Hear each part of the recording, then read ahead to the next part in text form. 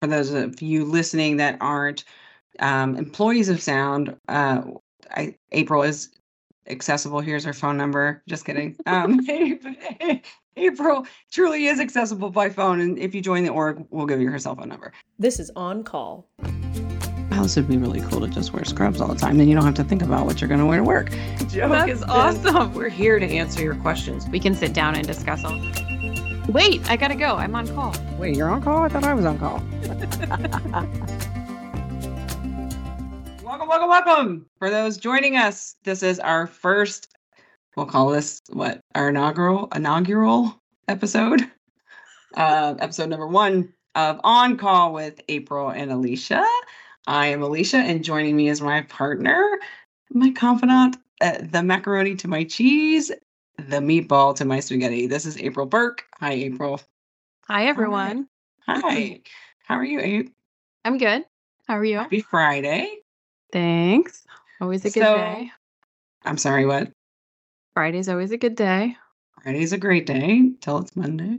So for those of us, this obviously is our first episode. For those of us that don't know who we are, my name is Alicia Sheffer.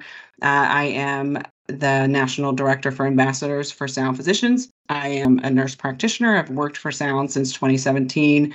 Currently, our focus for ambassadors is working on, offsetting temporary labor, third-party labor for the organization, improving culture in our sites by offsetting temporary labor. April is way more interesting than I am. April, why don't we tell the peeps about you? Sure. I'm April Work. I'm the Vice of Advanced Practice Providers here at Sound.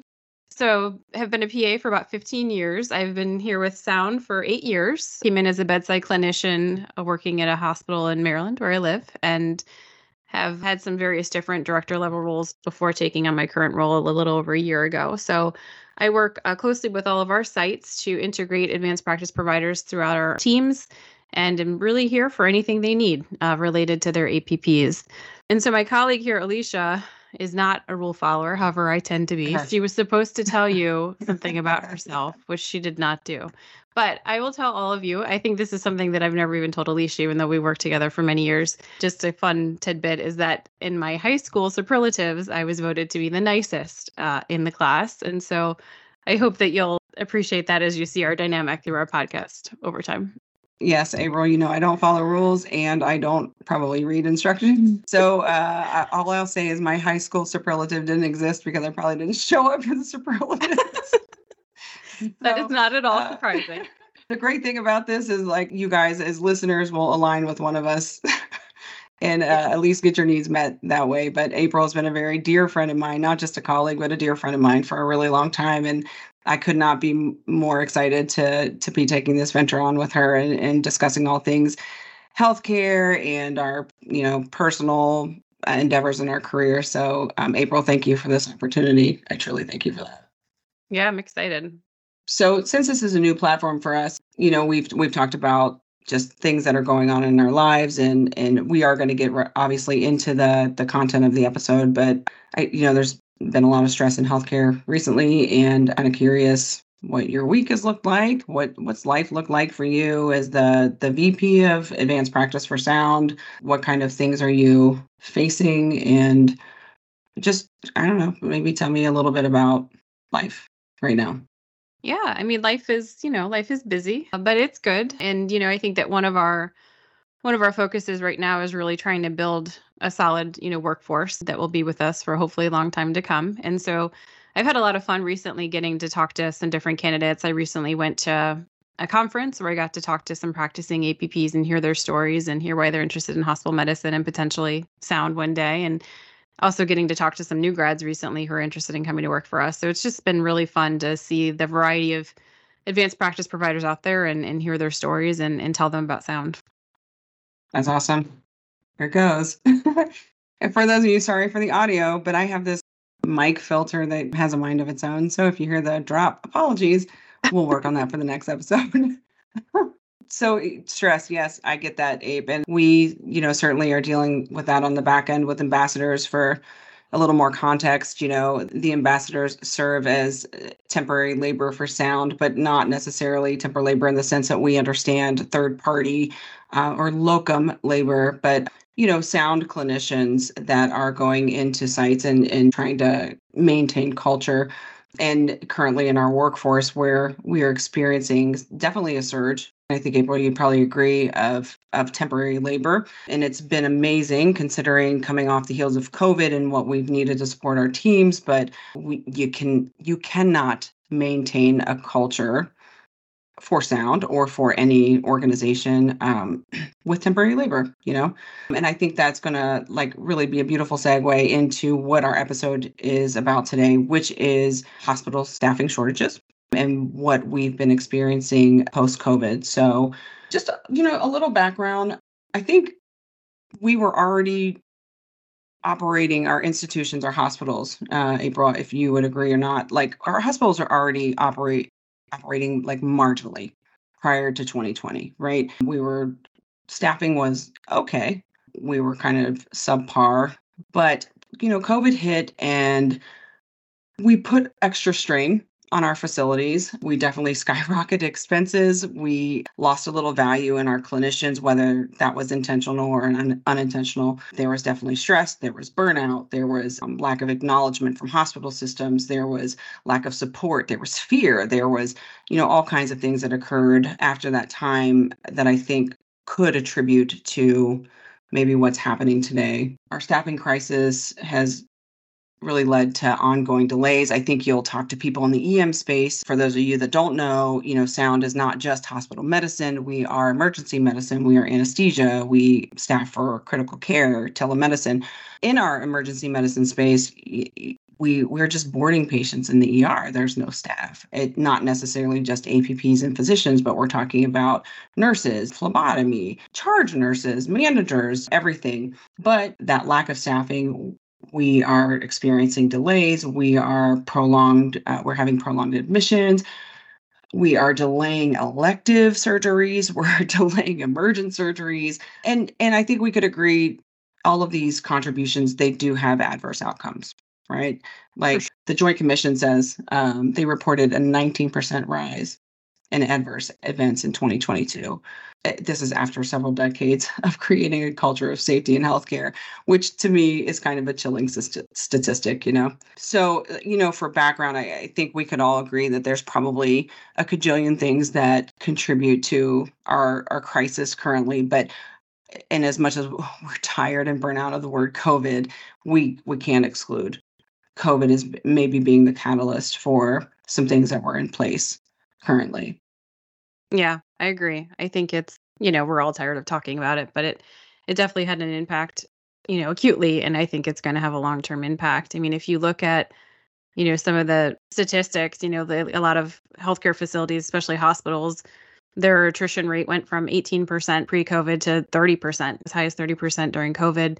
I mean, we're seeing a little bit improvement now that things have calmed down a little bit, but we're still definitely not back to where we were pre-COVID.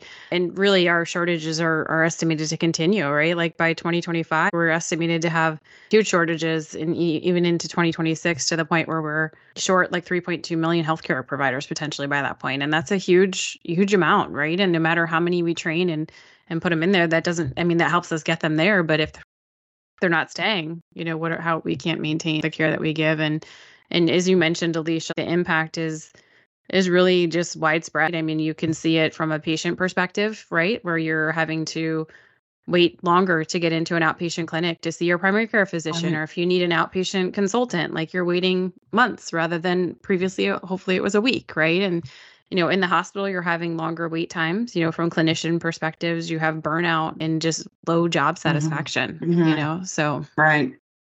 Facts.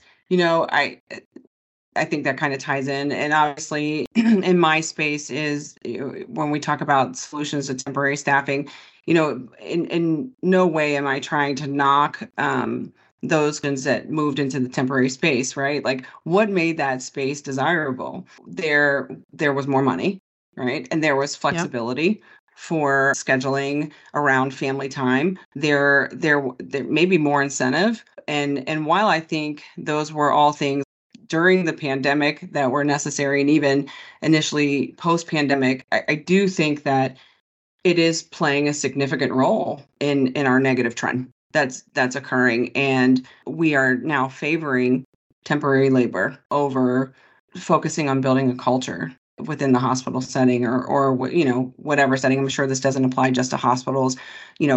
Obviously April and I work specifically within the hospital setting, but I'm sure this applies to offices, home healthcare, everywhere.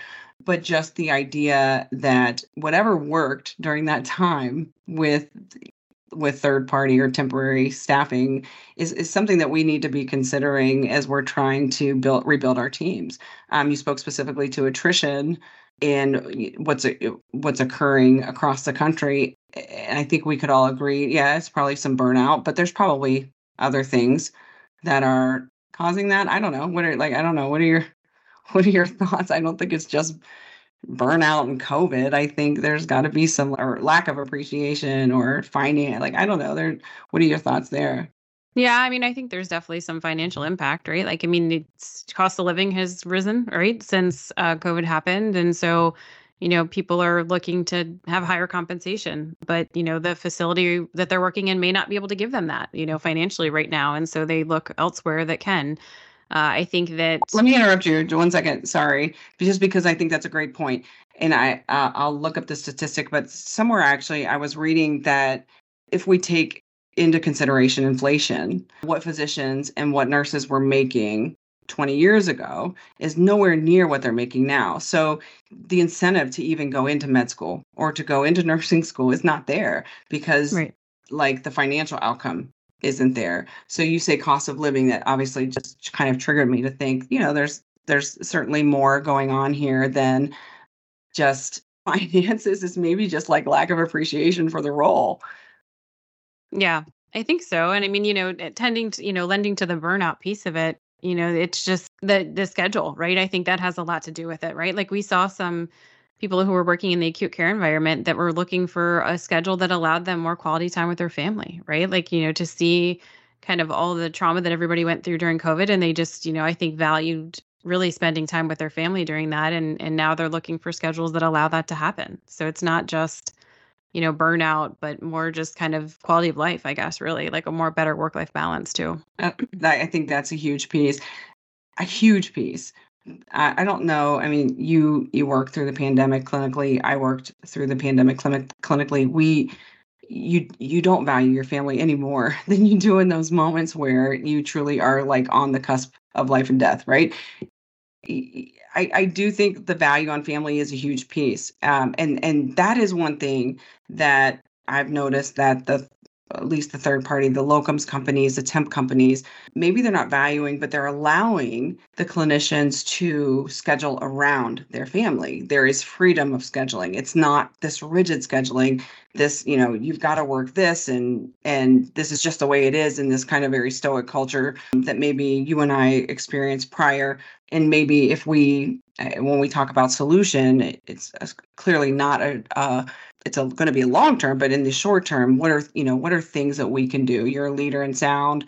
What are things that we do to begin to address these issues and begin to attract people back to medicine and back to the W-2 permanent space, not just, the temporary provider space? Yeah, I mean, I think, schedule is something that, we've recently evaluated, right, in that regard. And I mean, I just talked to one of our sites, our advanced practice providers. They were working a shift that, like an evening shift, and they're working 7 in a row, and it's rough, right? By that 7th day, they haven't seen their family and they're exhausted. And so I said, well, why don't we switch your schedule, right? Like, why don't you change it so that you're working maybe 3 or 4 days in a row instead of 7? And we got with the team and we were able to make that happen. So I think being able to have some flexibility when it makes sense, obviously, as long as we're not impacting patient care, our rounders have to have some continuity of care when they're caring for their patients. But when it's feasible, we're definitely embracing those concepts to say maybe this isn't the right schedule for this team or for these providers. Would you agree too that sometimes just acknowledgement of how the role has changed is important? Gone are the days of working in silos. Sometimes there are times that we're going to be at the bedside, that we're going to be asked to do things that are within our skill set, but maybe not within our current scope, right? We could help with vital signs. We could assist with adjusting a gown or setting up meals. Our nursing staffs are trained. Our PCAs are trained. The unit coordinators are trained. The phlebotomists are trained. I mean, everybody in the system is trained. And I think this is the time where we've got to get out of the like, this is what I do. This is my job description, Right. and Yeah, this is no, all that for I'm sure. going to do. And if this is all that I do, then you're not part of the solution. I don't know that things change there, but sometimes as leaders, right, the acknowledgement is healthcare's changed. And Yeah. how can we adjust to that? One of the things that I think as far as solution, and obviously it's a long-term change, but the EMR, we have gone from being providers that put patients first to providers that have to document first. We become tasked with checklists within the EMR and get away from what our calling is, which is truly caring for the patient and our love for being at the bedside. And I'm not saying that there's not a place for the EMR, but I do think that there are a lot of tasks that pull us away and become very automated roles versus maybe allowing us that space to be, at least a little more liberal with our patients and present Yeah. versus worrying about checklisting and making sure that we documented this so that we're not, so we're in compliance, or, documenting the right things so that we don't get, a core measure failure, or, all things that are important, but I think with balance, right? No, I agree. I mean, I think we- about the time I spend, with my No, patients yeah. versus the time I spend in the computer, right? I mean, if you think about that in a day, I mean, it's probably a little off in terms of, Yeah. how much we And spend. none of us with get the into this patients. job and go like, you know what? I love spending time in a computer. Like, I mean, for the most part, you're not just like, I really love Epic, so I'm going to go into medicine. We pursue patients, and we pursue our ability to heal or be catalyst in healing, or transform change or something. And the medical record it's a beautiful thing. So don't get me wrong. I just think there's a balance, and if we become so focused on, are we documenting correctly? Are we saying the right things, doing the right things, and lose sight of the patient? And that has to be a dissatisfier. So as leaders and people who are trying to attract clinicians, while kind of leveling the safety piece of the EMR, Yeah, no, I agree. I mean, it's definitely important, right, to have an accurate medical record and really depict what you did for the patients and how you're helping them. But there's got to be some way that we can potentially make it easier, right? If there's, whether it's templates or, whatever we can do to try to make the burden a little less on our clinicians, I think would be helpful. But to get back to your point too about, just not really being stuck to one role and really, helping the team. I mean, part of job satisfaction is the team you work with. And, we already talked a little bit about feeling appreciated and supported by your teams. And so I've always kind of, if I'm in a room and a patient, I say, do you need anything else? And they say, I need a glass of water. Like, I go get them that glass of water. And that's been, just my entire career. And so I think that us being humble and really, taking the time to help out a teammate that you see is struggling, or, help that patient. I've always been one, like, if a nurse needed to turn a patient and nobody else was around or whatever, I was there, to do that. And I think more than ever, we need to, as clinicians, we need to take on some of those roles and help out our teams. And that will, I think, help our job satisfaction / burnout issue too. Agreed. I totally agreed. I love that. I love that approach. I think even pre-pandemic, sorry, it's Friday, guys. Pre-pandemic, that was always just my approach. And that is largely how I grew up in the system. I went and started as an, PCA into nurse practitioner. I did every aspect of the job. So none of the aspect of the job was above me.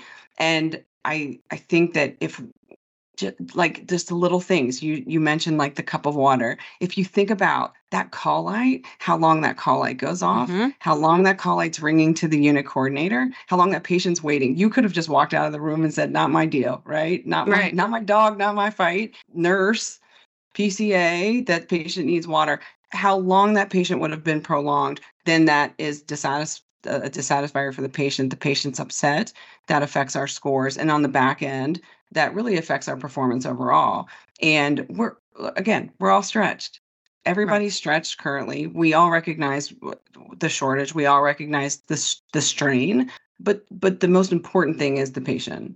And if we keep that piece in mind, then for me, it's much easier task than saying I'm doing your job. Yeah. And you're not doing your job, or worrying about why, or whatever. So I actually think that water thing was actually a kind of a beautiful example. So I don't know, what other thoughts do you have about solution, or maybe what it is you do? One thing I think you do that I'll highlight that maybe is outside of the bedside, but for our APPs within Sound, you've really taken an initiative to acknowledge their value. Mm-hmm. We're all stressed, like we keep saying, just not our APPs. Our physicians are stressed. But for the APP lane, you spend a lot of off time making sure, like APP week just happened, you like really went above and beyond to make sure that every APP within Sound got acknowledged for their contribution to the organization. And how that it's sometimes the little